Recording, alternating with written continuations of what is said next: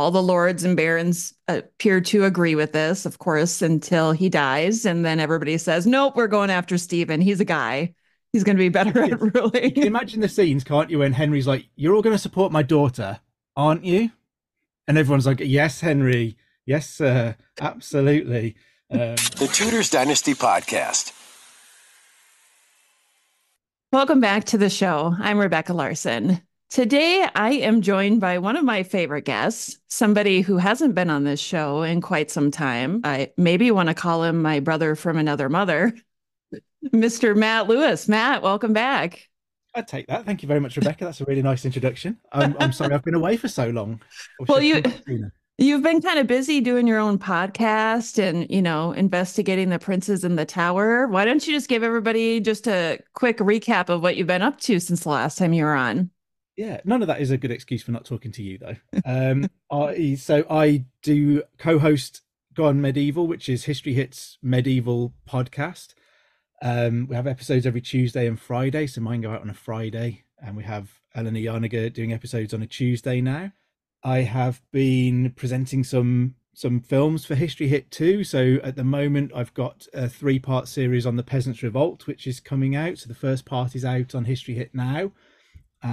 Episode 2 will be following soon, and 3 not far behind it. So episode 3 is actually a really interesting one because people tend to think about the Peasants' Revolt ending in London when Wat Tyler is murdered, and that's the end of it and it's done. But the whole of episode 3 is going to be explaining what happens after that, the bit that doesn't normally get told. We get the only pitched battle of the Peasants' Revolt. We've still got legal wranglings going on all over the country. It's really interesting. Well, I hope it's really interesting anyway. And so lots of Princes in the Tower stuff going on, which is, there's always Princes in the Tower stuff going on for me. That's kind of my bread and butter. Endlessly arguing with Nathan Amin about whether Richard III murdered them or not. We seem to be stuck in a never-ending perpetual doom loop of arguing between us about whether it even happened or not, but I thoroughly enjoy it. And yeah, it's, all of that keeps me busy, I think. Bit of writing, bit of TV stuff, bit of podcast, and it's all good. It's all history and it's all good. It's amazing if we think back to maybe 5 years ago, even just the two of us, where we were at that point. I think I saw what a bright future you had back then. So seeing you where you are right now comes to like no surprise to me whatsoever. So congratulations on everything that you've accomplished. Well, thank you very much. And I've only managed to accomplish any of that because people such as yourself were generous enough to give me a bit of airtime and let me waffle on your podcast. And and Tudors Dynasty is going from strength to strength. It's absolutely getting to be where it deserves to be. And I'm incredibly grateful for the early help that you gave me. Well, thank you. I'm just happy to have you back on the show again. Like I said, you've always been one of my favorite guests. Somebody recently said, have you ever had Matt Lewis on the show? And I kind of laughed like, yeah, I think I've had him on the show more than anybody else. You're a good guest. Well, so recently I had Sharon Bennett Connolly on the show, and we talked about the Women of the Anarchy, and we started that episode kind of talking about William the Conqueror, which of course you have to start with William. So we went from William the Conqueror to him, eventually giving the throne to his son William, who then mysteriously turns up dead in the New Forest, and his brother Henry becomes king, leaving him dead in the forest. Yeah, a bit of brotherly love going on there. I just love that story so much. It's like, if that's actually how everything played out, just comes off so suspicious. Yeah, you can just imagine Henry out there hunting, and all of a sudden he's like, "Oh my God, my brother's dead. Anyway, bye. I'm off to be king." He doesn't even pick the body up. Absolutely nothing. Straight on his horse, straight to the royal treasury, straight to get himself made king. Right, exactly. Slightly suspicious. So it almost seems like karma that Henry I would then lose his initial heir in the White Ship tragedy, right? Yeah, he must have felt, well, we don't know that he was responsible for his brother's death, but he definitely swooped in when his other brother Robert arguably had a better right to the throne, so he definitely swooped in there. And in the medieval mind, quite often things like the White Ship disaster are punishments from God, considered to be punishments from God for the things you've done wrong. So Henry may well have been wondering whether it was all worth it when he loses his only legitimate son. Right. And so he loses his legitimate son. He names his daughter Matilda his heir. All the lords and barons appear to agree with this, of course, until he dies. And then everybody says, nope, we're going after Stephen. He's a guy. He's going to be better at You can ruling. imagine the scenes, can't you, when Henry's like, "You're all going to support my daughter, aren't you?" And everyone's like, "Yes, Henry, yes, sir, absolutely." And we'll worry about this when you're dead. And I think the ultimate thing with the anarchy for me, I think, is although Henry positions Matilda to succeed him, can he really be surprised when Stephen swoops in and takes the throne instead? Because that's exactly what Henry did to his own brother. That's just the way that succession worked in that period. So we can argue that Matilda had a better right to the throne than Stephen, and plenty of people will. But then you have to argue that Robert Curthose has a better right to the throne than Henry the First, and that doesn't stop Henry. So what he does is revisited on his daughter as well. So and succession is such a tricky thing during this period as well. There is not really a right to succession. There is no right to the crown. It's whoever grabbed it, really. Absolutely. It's not until Henry III eventually changes the law in 1272. So 100 or so years from all of the stuff that we're talking about now, he will eventually change the law to say that on the king's death, his heir, normally his oldest male son, will succeed automatically. Until that point, there is no automatic succession. Seems so foreign to us now, doesn't it? Yeah, can you imagine a world where we simply don't know who the next ruler is going to be, that where there is no mechanism for us to have any certainty, any continuity of government? When a medieval king dies during this period, prior to 1272, when a king dies, there is an interregnum, there is no king, which means there's no king's peace, there's no law to be upheld. And that's where you get people always desperate to see somebody on the throne as quickly as possible, even if it might not be the right candidate. If there's a right one, it might not even be the best candidate, but it's someone who's there, willing to do it, willing to be the king. Once you've got a king, you've got king's peace that can be restored, and the kingdom can go back to functioning. But can you imagine a country in the world today being in that position where there is just an absolute void of governance until somebody decides who's going to come next? Yeah, that would be kind of scary, wouldn't it? A little intimidating or never knowing what's going to come next. You wake up one morning and suddenly you have this ruler that you didn't have a choice behind it. They're just now ruling your country and you have to deal with it. Yeah, and there's nothing you can do about it. Whether you agree with it or not is irrelevant. Right. You better just agree with it. Well, yeah, obviously, it's like Henry the First asking you if you'll support his daughter. You definitely have to agree with it while they're asking. That's right. Okay, so we're up to Henry the First now, and Henry the First dies. See, now I'm going to get myself confused here. Stephen comes into the picture.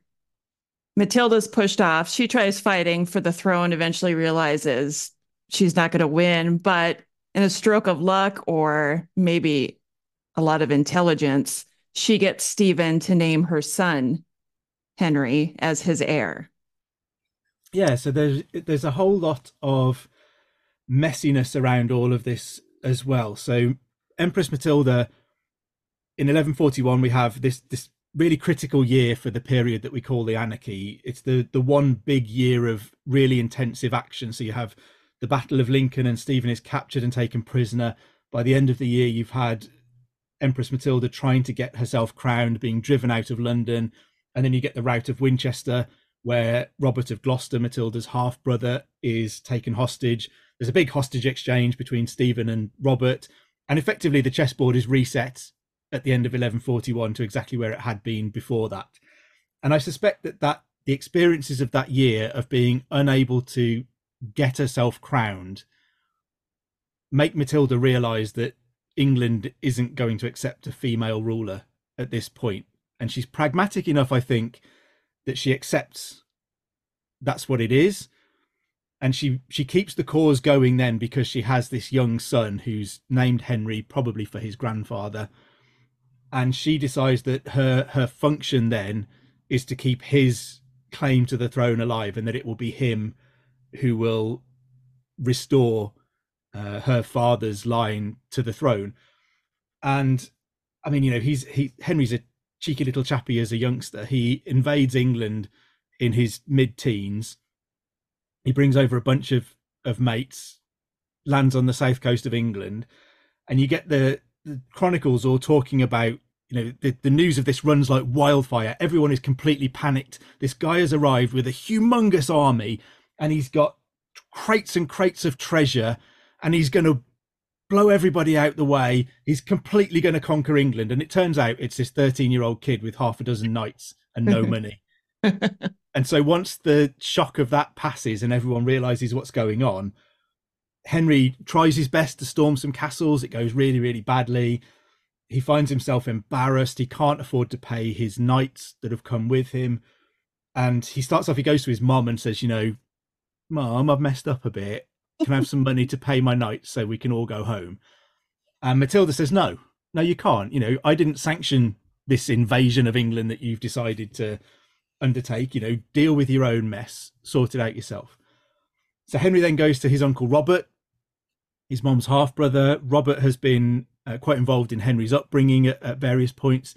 He brought Henry to England when he was a little bit younger and provided him with a tutor. So they know each other quite well. So he rolls up at Uncle Robert's castle, knocks on the door and says, Uncle Robert, I've kind of messed up. Can I have some money to pay my nights off so we can go home? And Robert says, no, you can't. If your mum says no, don't come asking me. And so Henry then takes this really bold step of going to Stephen, going to the man whose kingdom he's invaded, to the man who's been trying to defeat his mother and his uncle and everybody else. He goes to Stephen and says, Steve, mate, can I borrow some money to pay my nights off so they'll go home? And to everybody's surprise, Stephen says, yep, no worries. Here's the cash. Off you go. And some of the chroniclers are absolutely bemused by what Stephen does. You can see them thinking, what on earth is he playing at? But I think it's an interesting move because in many ways, Stephen wins. So for a start, he gets this army out of England. It's only a small force of a few knights, but it's slightly embarrassing to have them traipsing around the south of England trying to attack castles. So Stephen gets them out of the kingdom. He gets to slightly embarrass Henry because Henry's had to have his knights paid by his enemy. But there is also an element in which I think it creates this little well of sympathy between them, or some kind of beginnings of a relationship between the two of them, that effectively Stephen has rescued Henry's honor and allowed him to maintain his chivalric position as a leader of men. His mom didn't do that and his uncle didn't do it, but Stephen has done it. So when Henry returns to England as nearly an adult, he's in his late teens, by medieval terms, he's an adult. He's leading the invasion of England again. And we get this interesting position where we've now got Henry as a serious threat to Stephen. And the two of them are just dancing around England, desperately trying to avoid each other. It's like one of those fights where it's like, if this guy wasn't in the way, I'd so be beating you up, Stephen. But they just won't actually confront each other. And there are several instances where we're told they arrive on opposite sides of the river and they shout abuse at each other and go, yeah, we'd definitely have a fight if this river wasn't here. And then one day it's too rainy for them to have a fight. And it's just all of these crazy excuses not to engage with each other. We're told at one point they have a secret meeting on a little island in the middle of a river where there's only the two of them. So obviously the chroniclers know everything that they said, obviously, because it's just the two of them. And they're grumbling that all of their men won't fight for them properly. And, isn't this an absolute disaster? But I can't help wondering whether there is an element of these two having a bit too much respect for each other or liking each other, or maybe Henry feeling like he owes Stephen something, and that it all goes back to buying off his men, paying off his men, allowing him to maintain his honor when he was a younger boy, that Henry doesn't have this incentive. He doesn't hate Stephen, which makes it difficult to go into battle with someone with the intention of killing them if you actually quite like them and you feel like you owe them something. So we have this little bit of a stalemate going on, and it's actually broken by sadly, it's broken by Stephen's oldest son, Eustace, dying unexpectedly. So Eustace isn't happy that his dad won't fight Henry and starts going around ravaging the countryside a little bit, as stroppy teenagers do. And he catches some unknown illness and he dies quite unexpectedly. Stephen has another son called William, and William kind of makes it perfectly clear, I don't want any of this. I don't want to be king. None of this is for me. Thank you very much. He's already married to, a really wealthy heiress. He's got lots of lands and titles. I'm very, very comfortable. Thank you. I quite like my head on my shoulders. Happy to stay out of it. And that allows Stephen to effectively, he adopts Henry. So Henry's father, Geoffrey, has died by this point. And Stephen formally adopts Henry and then names him as his heir. And everyone kind of thinks, well, that's worked out surprisingly well. They could see the problem with Eustace and Henry continuing all of they've had by this point almost 19 years of continual civil strife and dispute over it, and they could see with Henry and Eustace, two young men who were going to continue that indefinitely into the future, and all of a sudden it's resolved and it's done. And then we get this kind of slightly tense piece in which Henry is working alongside Stephen for a little bit. You can see the tension growing, and Henry takes the decision to leave England. He trusts in Stephen being true to his word, and we're not quite sure, how long this arrangement might have held up, because Stephen actually dies within a year. It's all formalized in Christmas 1153, and Stephen dies in October 1154. So it never really gets put to the test. But Henry is then comfortable enough, unlike his mother's situation, he doesn't come over to England and get himself crowned until December. So we get this full almost 2-month gap in the rule in which someone else could have jumped in. Henry is leaving the space there for someone else to be able to do exactly what Stephen had done to Henry's mum, but nobody does. And I think perhaps that drives home the idea that there isn't the appetite anymore to continue this civil strife, to have someone jump in there knowing that Henry is going to come over and claim the throne. You would be opening up the kingdom to another 20 years of the same stuff going on. And I think that shows us that the country's had enough of it, particularly the nobles have had enough of it. It's an interesting facet of the anarchy that we quite often have this portrayal of it as a bunch of ruthless barons being allowed to run wild in the countryside, slaughtering peasants, being cruel, having their wicked way with everybody and getting rich. But it's the barons who have had enough of all of this fighting. Barons actually, during this period, barons get rich and comfortable by being able to farm their lands and take produce to market and having a settled realm around them. They don't actually benefit all that much from civil war. So we see towards the end of Stephen's reign, we see these agreements being reached between the barons, where barons on Henry's side and barons on Stephen's side are writing contractual arrangements with each other to say, if we end up on the same battlefield, I won't bring more than 10 knights if you don't bring more than 10 knights, and I won't let Stephen attack you from one of my castles if you don't let Henry attack me from one of your castles. So they are almost lifting themselves out and saying, we can't refuse to fight for our leader, but what we can do is minimize our involvement. And they agree that any hostages that are taken or any loot that is taken will be returned after the battle without any charge. So this is really the barons saying, do you know what? We're done. There is no appetite in England by 1154 for any more fighting. And that means that Henry can give this kind of breathing space before he comes over and is crowned, and everybody is clear. He's not rushing into it. There are no other rivals. There's no other king out there waiting. It's Henry now. Was he married by the time he became king? Just about. So Henry tries to invade England on several occasions during this period. There's one moment where his father passes away while he's literally gathering a fleet and gathering men on the French coast. His father passes away, so he has to rush south. Then he tries to do it again, and there's a rebellion back in Anjou, so he has to rush south again. And the third time he's trying to do it, he's almost ready to go, and he gets this letter saying, "Hi, my name's Eleanor of Aquitaine. You may or may not know I've recently been separated from the king and I'd quite like a new husband. Do you fancy the job?"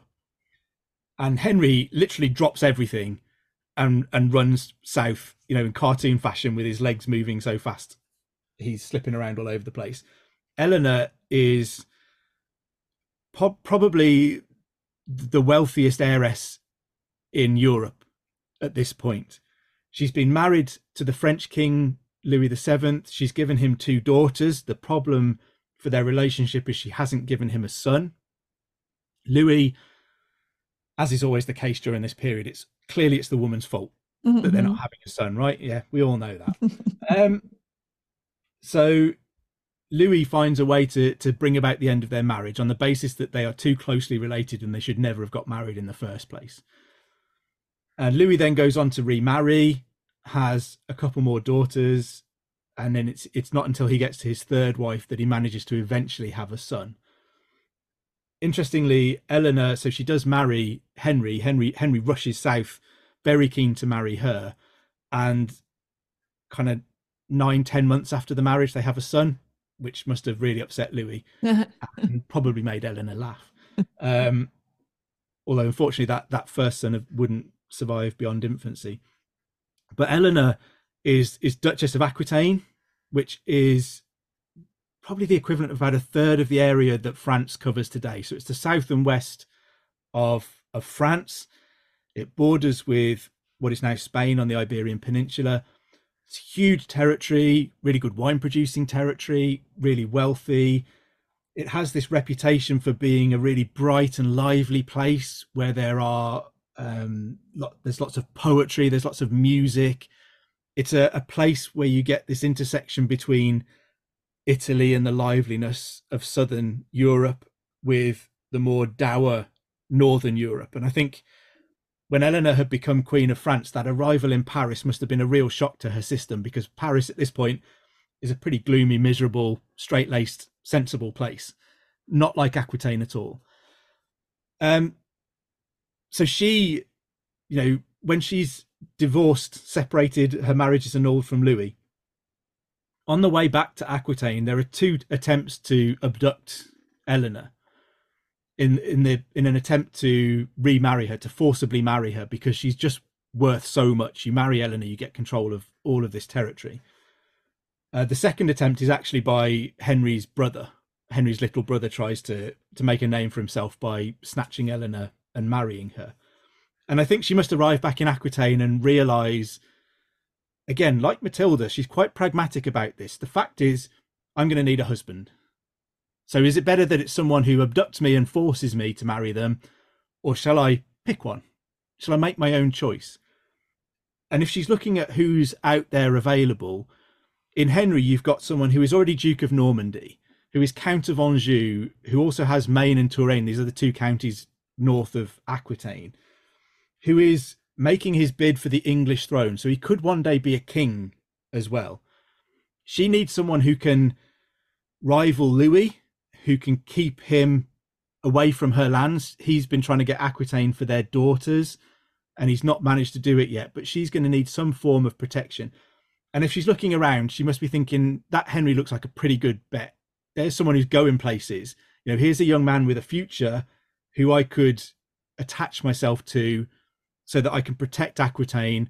I've got lots to offer him, but he has lots to offer me. There is a real sense of a partnership to it there. So Eleanor we're not entirely sure what year Eleanor is born, interestingly. Normally it's been recorded as 1222. Normally it's been recorded as 1122, but more recently it's been suggested it was 1124. So this is based on a family genealogy that was created that gave her age in a certain year. I think it gave her as 13 in 1137. So she would have been more likely born in 1124. So this year is her 800th birthday. But she's either kind of 8 or 10 years older than Henry, so she is slightly older than him.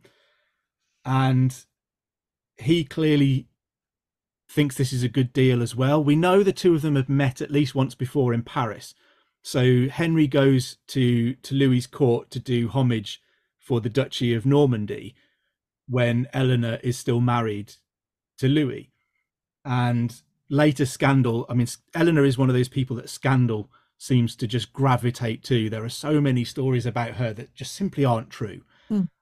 But the first early scandal that we get involving her and Henry is that when Henry visited Louis's court, the idea is that they saw each other and fell immediately madly in love. But chroniclers say that during that visit, Eleanor slept with Henry's father, Geoffrey. Oh, It's rubbish. It's not true. There's absolutely no basis for it other than the desire to smear Eleanor. I was just going to say, imagine that making a woman look bad. I mean, who knew? It's the first time it's ever happened, right? Right. But these kind of stories just constantly follow Eleanor around everywhere. You know, she'd been on crusade with Louis, and we'd had stories that she rode all the way to the Holy Land bare-breasted and made all of her ladies in waiting ride bare-breasted too. It's absolute nonsense. I mean, imagine the sunburn. That's what you're imagining. Yeah, that's what I'm imagining. And there's stories that while they were there, she had an affair with her own uncle, Raymond, the Prince of Antioch. Whoa. And this essentially stems from the fact that Raymond welcomed Louis and his niece Eleanor, gave Louis lots of military advice about the Holy Land and said, you know, if we wanted to retake Jerusalem, we should do this and then this and then this. And Louis said, no, I'm just going straight to Jerusalem. I'm not listening to you. And Eleanor seems to have been saying, hang on, this is the guy on the ground who's been here for years, rules part of this territory. If he's giving you this strategic advice, shouldn't you listen? And Louis just keeps saying, no, I'm going to Jerusalem. Really, he just wants to go on pilgrimage to Jerusalem. And Eleanor, you know, seems to have a bit of a go at Louis about all of this. There's some suggestion that she's refusing to leave Antioch to follow Louis's plan. And so the only explanation that chroniclers can come up for this is that Eleanor is sleeping with her own uncle. What other reason could she possibly have to disagree with Louis? Clearly, It's the what only other thing that can be going on. There is no other explanation for this, Rebecca. They must be sleeping together. Obviously. Why look any further? Why think about it any more than that?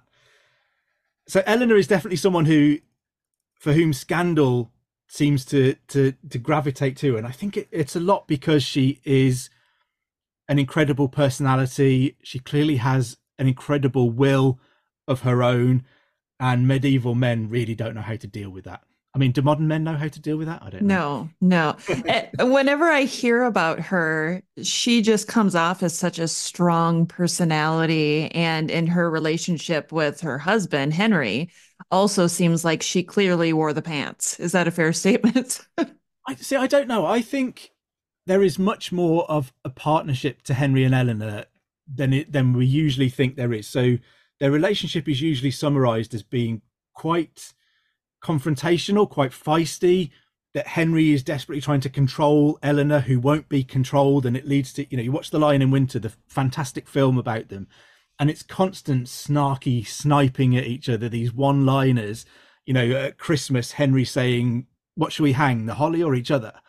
And I don't think that's really the case. They couldn't have had the amount of success that they had for as long as they had it if they didn't work incredibly well together as a team. That doesn't mean they madly loved each other. You know, it's really, really hard to see in medieval relationships whether people were in love, whether they liked each other. What I think we can say is whether they worked well together. And in Henry and Eleanor's case, I don't know of a medieval relationship where two people worked better together. The territories that they control at the height of their power are absolutely immense. You know, what we call the Angevin Empire runs from Scotland.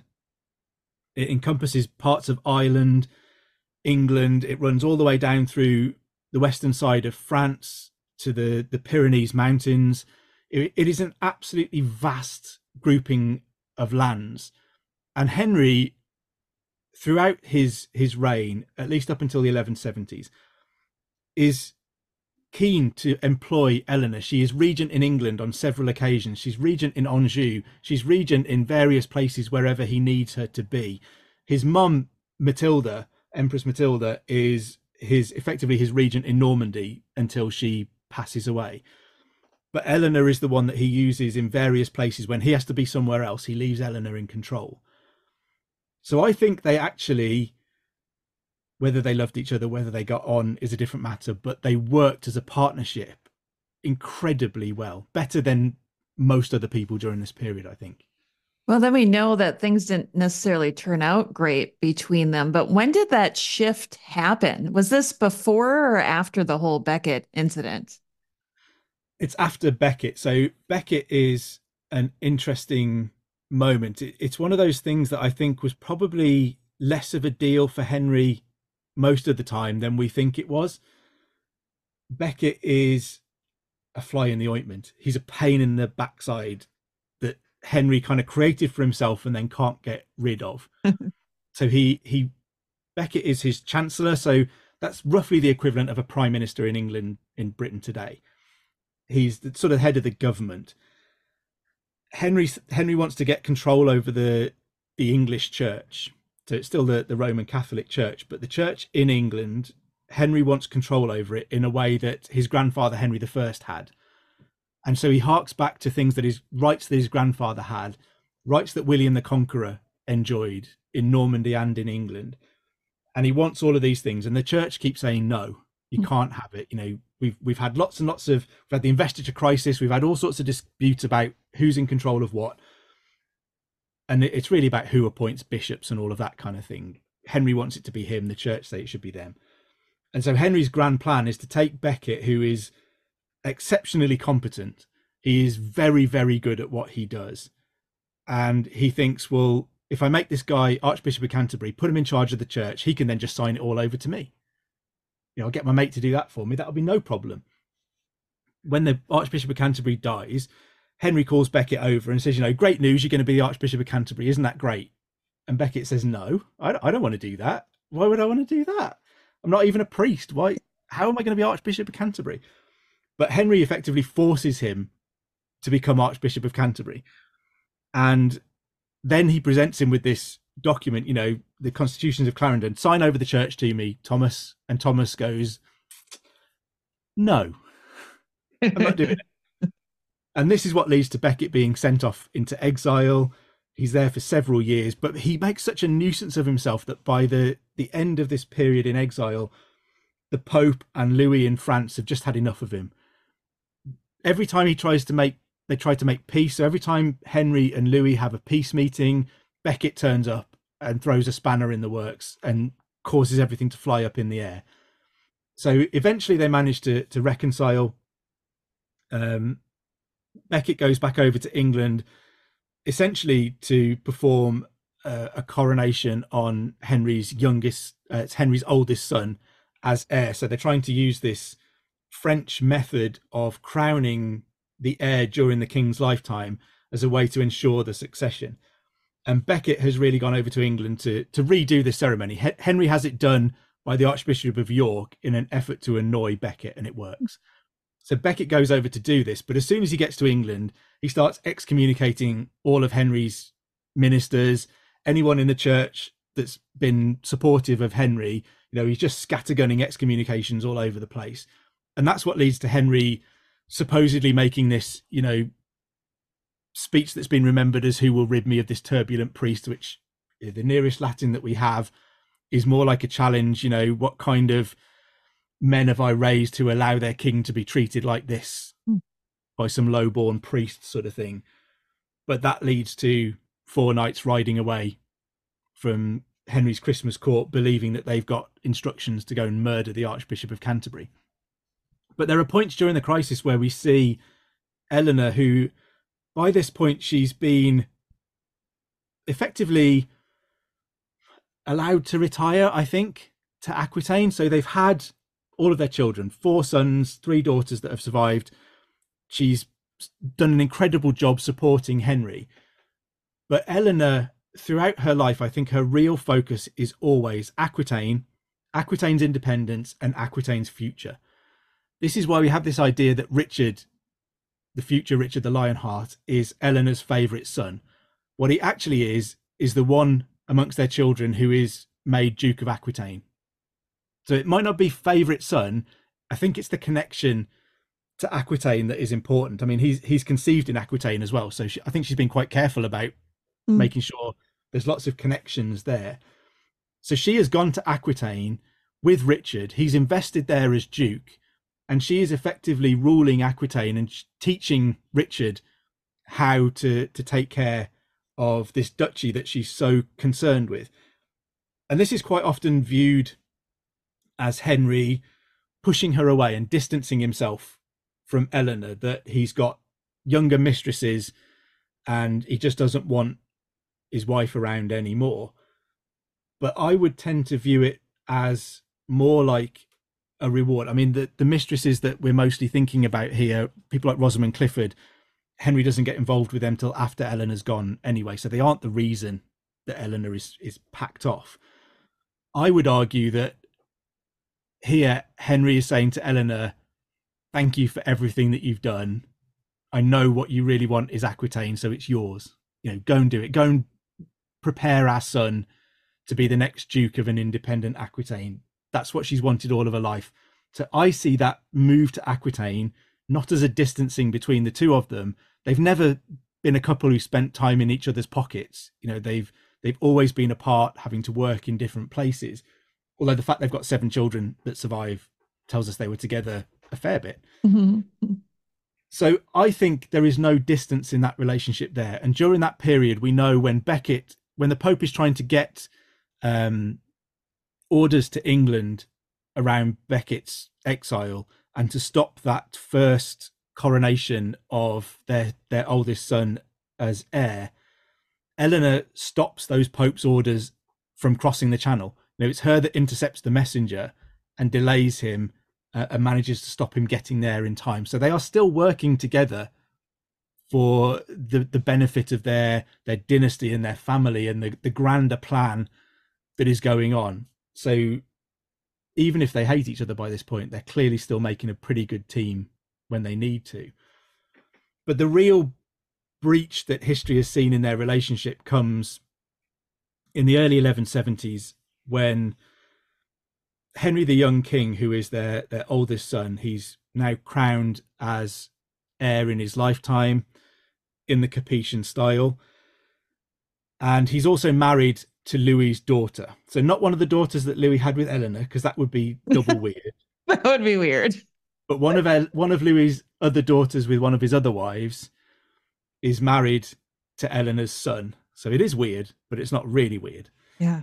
And Henry goes to visit his father-in-law, and all of a sudden Louis is there saying, shouldn't you have lots of power and authority now? Aren't you a crowned king? What's your dad still doing getting in the way? Shouldn't the old man step aside and make way for you? And Louis had been a junior king in exactly the same way before he became king. And he understood the purpose of that. It's not about giving you power and authority. It's about securing the succession and nothing more. So Louis is very definitely being mischievous, is probably the nicest word I can give you for what he's doing. He's trying to cause trouble. He's trying to cause a rift. So the Angevin Empire, by this point, they control far more land and territory than Louis does. He still doesn't have a son until quite late on. So to him, this huge block of power that's controlled by Henry and Eleanor is a huge threat. It's a big threat to his crown. So he's looking for ways to counter that threat. And I think driving a wedge between the family is the weapon of choice for Louis. And it's a tactic that his son Philip will continue when he becomes king as well. So we get Louis sort of saying to Henry, the young king, why haven't you got any power? Why haven't you got some castles? Why don't you have an army of your own? Why isn't your dad letting you do this stuff? And Henry the young king, being, from my reading of him, a bit of an idiot. He seems to be, he's big on the tournament circuit. He's probably, a high school jock kind of guy, bit of an idiot, but successful in the biggest sport in medieval Europe. but he lacks any kind of political nous. And I think that's the big reason why Henry II continually denies Henry the Young King any power. Even if he wanted to give it to him, he doesn't show any political aptitude at all. And eventually in the early 1170s, we get to a position where Henry falls out spectacularly with his dad, with Henry II.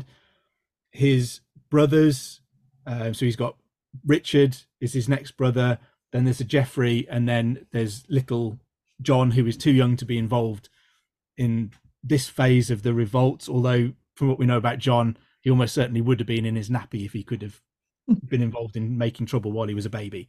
But we get this kind of rebellion, effectively, by Henry II's sons. They gather some nobles, they start getting an army together, they're attacking Normandy, they're making plans to invade England. And Henry manages to deal with all of this. You know, his sons aren't as competent as him. One of the things about Henry II, I argue that he's probably the most competent man ever to sit on the throne of England. He is an incredible governor. He is militarily gifted. He's the kind of guy who turns up to the siege of a castle and the castle just seems to fall within a couple of days. He just has this gift. He knows his territories. He knows how to command men on the battlefield. And so he puts his sons down with no trouble whatsoever. And then history tells us, normally, that he discovers that Eleanor was the one who was behind all of this revolt, that she'd egged their sons on to do it. And for me, this sits alongside those ideas that she'd had an affair with Henry's dad, that she had an affair with her own uncle. This is just blaming the woman for what the men have done that is wrong.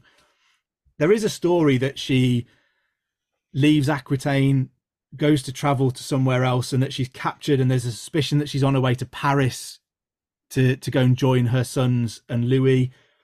I would say it'd be a pretty weird situation if she was going to her ex-husband to try and start a war with her new husband, and all of the dangers that brings to her family, to Aquitaine, to the dynasty that they're building, to the lands that they've got. She would be risking all of that for no really good reason that I can see.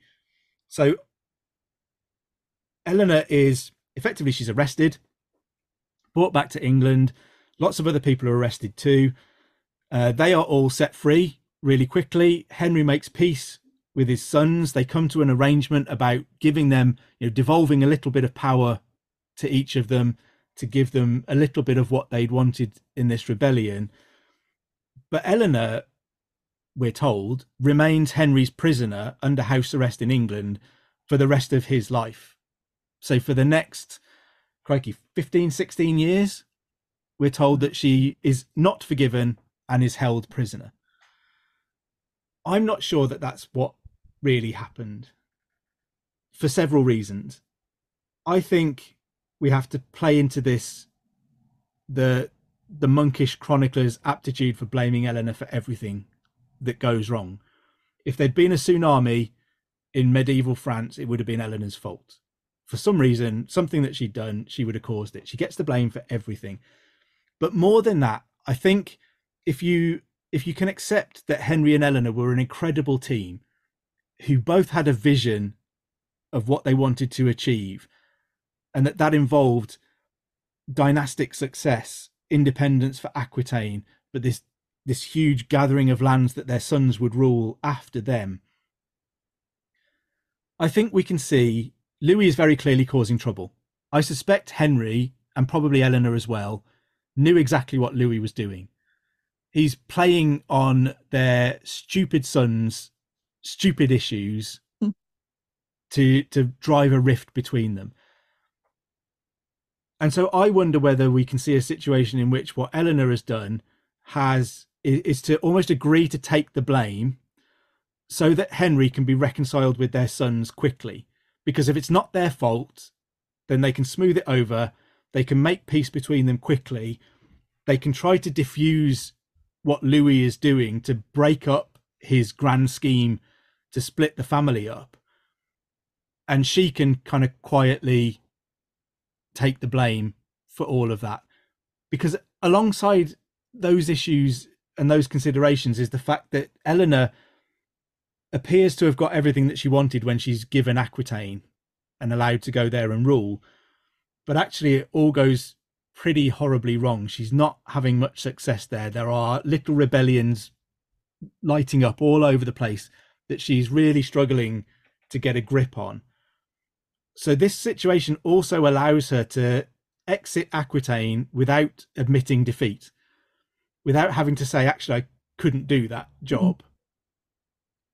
You know, she's able to say, obviously, I'd still be in Aquitaine if I wasn't under house arrest. When she's in England, we know she lives primarily at Old Sarum, which is her favourite castle. It's the castle that she's based herself at when she's been regent of England in the past. So she's in her favourite castle. She's got decent amounts of money. She's buying really nice clothes all of the time. She's surrounded by servants. You know, her household still costs a lot of money. So she's not being kept in conditions that we might think are restrictive or in some form of imprisonment. We know that she attends family courts when her sons are there as well, at Easters and Christmas and things like that. So that would be odd if you think she's responsible for dragging their sons into open rebellion, that Henry would allow them to spend time together again. When Henry the Young King rebels against his dad again because he's still an idiot who thinks he deserves more than he's got, he dies during that rebellion, and Henry is utterly distraught at this. We're told that that Henry the Young King sort of sends word to his dad to say, you know, I'm dying. Will you come to me? And Henry is ready to put his coat on and run out the door, but all of his advisors stop him and say, look, your son can't be trusted. He's done similar things to this before. The last time we went to negotiate with Henry under a truce, he had crossbowmen open fire on them, and they hit Henry II's horse and nearly hit him. You know, you can't trust what he's saying. So Henry takes one of the rings off his own finger and sends this to his son. And when Henry the Young King receives this, he understands that his dad's not coming, but he also understands that this is an act of forgiveness, that his dad doesn't hold a grudge against him. And then we're told Henry the Young King, you know, he has a noose put around his neck. He has himself dragged onto the floor and stones placed underneath him. He has himself surrounded by ashes. He has a hair shirt put on him. He's clearly really sorry for the things that he's been doing wrong in his stupid but very short life. And then he does die. And when word reaches Henry, we're told that he is absolutely in pieces. You know, despite all of the trouble that this son has caused him, there is a danger that we forget this is a father who's lost a son in his 20s who he has invested his entire future in. Henry might have thought he wasn't politically apt and that he was a bit of an idiot, and I would agree. But that doesn't mean he didn't love him, and it didn't mean he wasn't upset at his death. So the Chronicle accounts say that, you know, Henry disappears for days to the point where people worry whether he's gone in his chamber and died of grief. And who does Henry turn to in these moments? He turns to Eleanor. They start spending more time together. He goes back to England and spends time with her. He allows Eleanor to go and visit their son's tomb in Rouen. You know, these aren't the actions of a man who is being cruel to a woman he's keeping in prison because he despises her for the trouble that she's caused him. I just think there is more to it than that. There is a more human element to it, in which Eleanor effectively takes one for the team as a way to diffuse these efforts of the Capetian king in Paris to destroy their family. I think Henry II and Eleanor can see the game that Louis is playing when their sons can't, and that Eleanor is just willing to take that hit to try to protect everything that they've built, because they do remain close. When Henry needs someone, it's Eleanor that he turns to. That's the bottom line. Whoa, Matt, seriously, I feel like you have opened my eyes so much to this time period on things that I had no idea. I haven't really studied this period in royal history very much. And I think I've just always gone off of what we've been told, right? And like you said, there's reasons why we were being told the things that we were being told.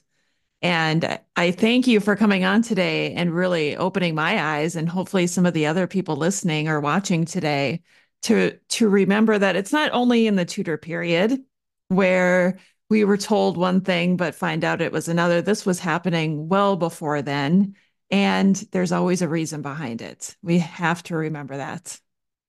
Yeah, I think so. It's important to remember that whenever we think about people in history, they're still people. They might seem distant from us, their actions might seem odd, but just think about putting yourself in that situation. They're still people. They still have feelings and beliefs, and they're deeper than the kind of one dimension that history sometimes leaves them.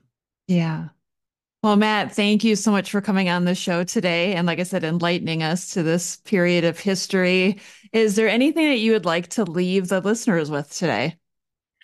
Um, Go and buy all my books. That'd be really nice. Yeah, Um, you do have quite a few. Why don't you let everybody know some of the books that they can look for? yeah, so I have a joint biography of Henry II and Eleanor of Aquitaine, which I guess is the most relevant to today. But I've also written a book about the anarchy, which we talked about a little bit earlier. I've written a biography of Henry III, who comes a little bit later, is the grandson of Henry II and Eleanor of Aquitaine. But I guess my history home really is the Wars of the Roses in the 15th century. So I've written an account of the Wars of the Roses, a biography of Richard, Duke of York, who is the father of Edward IV and Richard III. And obviously Richard III is one of my big passions. I've written a biography of him, and also a book entitled The Survival of the Princes in the Tower, which probably gives away where I stand on the mystery of the princes in the tower. No secrets here. No secrets. Well, Matt, thank you so much for coming on today. Thank you very, very much for having me. And I hope I can come back sooner than it's been since the last time I was on. We'll make that happen. The Tudors Dynasty Podcast.